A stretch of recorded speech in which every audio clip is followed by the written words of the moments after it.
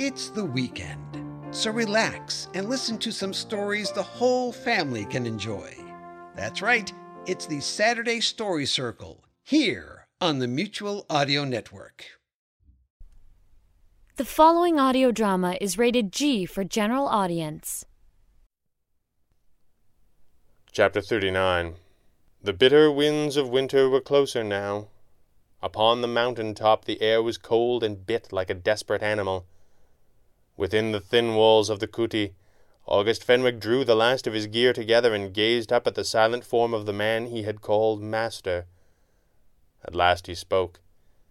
"Are you certain you do not need me to stay?" he said with some hesitation that revealed his desire to be gone. Rashan snorted but smiled. "There is little that I need from any man that lives, young one, and you have your own path to follow. Soon the snows will swallow up the path, and you will winter in the high hills whether you wish it or no."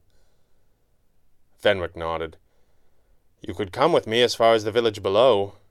I'm certain you would be more comfortable there, at least until the spring." Rashan turned his gaze impassively upon his remaining pupil. "This mountain is my home. It is my place. This life is my destiny. Why would you have me leave it?" Fenwick sighed. "It is dangerous, master. You will be alone for months." "You leave this place for your city, do you not?" Rashan questioned. "A place where you will seek out danger you need never have known, where you will live a life of many masks that will have you always and ever be alone. And yet you seek out this existence for yourself. Why do you do it?" Fenwick nodded and grinned a little. "It is my place," he said with quiet conviction. "My destiny." The sadhu nodded. "We are what we make of ourselves." August Fenwick was quiet for a moment. "And what about him?" he asked. It had been 10 days since the battle, and they had not spoken of his fellow student in that time. "What will he make of himself?"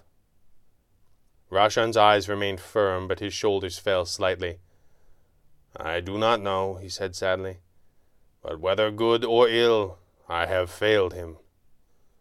Fenwick protested. "But, master, his destiny was his to create as well."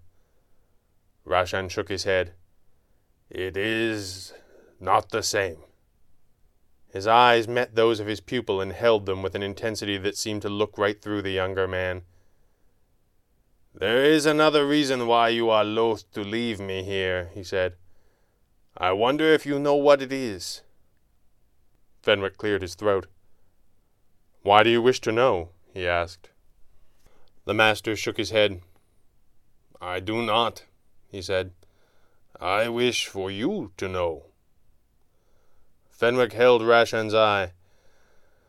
"I have to leave. I have disobeyed my father's wish for my return for a very long time. But if I could return to one father without abandoning another—" His voice trailed away.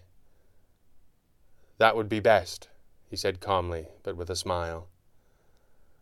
Rashan nodded. "It is the same reason I cannot allow you to stay," he said. "I have failed one son already." Fenwick started. "Master Rashan," he asked. Was he... Rashan held his hand up to cut off the question. "He was and he is, and he always will be." August Fenwick felt a grip of panic he could not explain in his heart. Do you think he will return?" "Yes." "But he swore—" "Sons may swear a great many things. Fathers may yet hope for the best," the old man said with a rueful smile of one who has been both.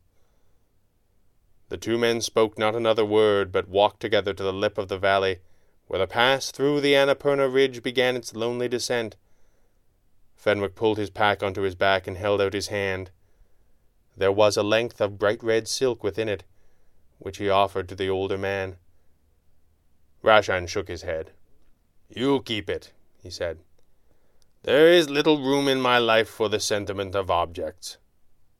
Besides, he offered with a smile to his pupil, I thought it looked well on you, like the face of the shining cat. Fenwick arched an eyebrow. The shining cat?